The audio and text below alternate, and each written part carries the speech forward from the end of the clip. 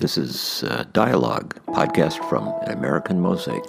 This episode is my response to what's going on in the world around us right now with Vladimir Putin invading, creating a war on Ukraine. This is interesting to me because I have some history here. 30 years ago, I was in Moscow while the Soviet Union collapsed. It was a very, very big deal, and that was when Ukraine became independent from the grasp of the Soviet Union. Who could have imagined what is happening today? And playing out on social media, everything that's going on, we know about, be it on TikTok, Instagram, Facebook, and all the various social media outlets. There's kind of an irony that all the tools that Putin and Russia uses for misinformation, disinformation, also are the tools that reveal the transparency of everything that is going on. This is a bigger deal than what some people may think. The impact is being felt around the world globally because we are so interconnected today. And it is certainly going to impact everybody in the U.S. in some way, shape, or form. I have seen so many posts and comments and things with people around the United States and elsewhere standing with Ukrainians. I think it's encouraging that there is so much conversation going on today and people are talking. While this is important for Ukraine and the world, it is very, very important for the United States. I think we all know what has been going on in the United States the last few years and how polarized and how divided we are.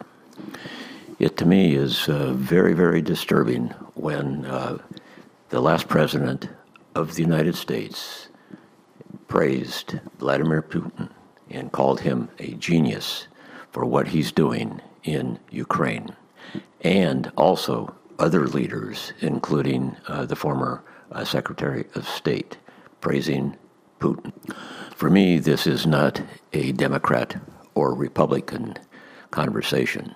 This really is a conversation about democracy, because what is happening with Putin and Ukraine is taking democracy and destroying it for the population of Ukraine. It is destroying a country, destroying democracy, and upending a whole bunch of people. I think this should be a wake-up for everyone, all parties, all political stripes in the United States to really understand what is going on here.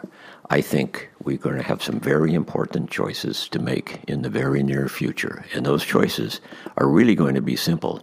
I think it's a simple choice of autocracy or democracy. I have talked to so many people around the country, starting in 2017, all walks of life. And what I found is that all Americans pretty much want the same thing. I don't think anyone really wants to be as divided and polarized as leaders have made us, and media, and all the people who benefit from our divisions. I think many have been very easily swayed because of promises of things. We have overlooked so many people for so long, and so many people have done without, lost jobs, felt like they didn't belong. And anytime someone comes along and offers them a place to be, something to believe in, it seems like a good thing. And too much of that has been happening in the last few years. When I go back and listen to the conversations that I've had with people, I'm optimistic. I feel good about who we are as Americans. But I'm very concerned about some leaders, and very important leaders, that want to take us into a very different place and tear down our democracy. I just saw something recently that I thought was interesting.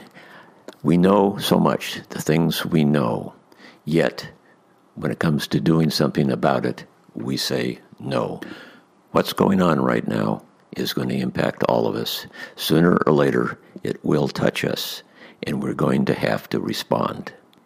The best response is to talk, have conversations, talk to your friends, talk to strangers, talk to people about what's on your mind, what's going on, and being an American today.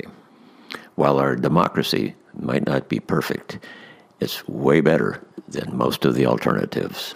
At this time, we have no idea how this all is going to turn out, but I hope the best for the people of Ukraine and for everyone in the world and for us as Americans. Thanks for listening, and I hope you'll listen to some of the conversations in this podcast library.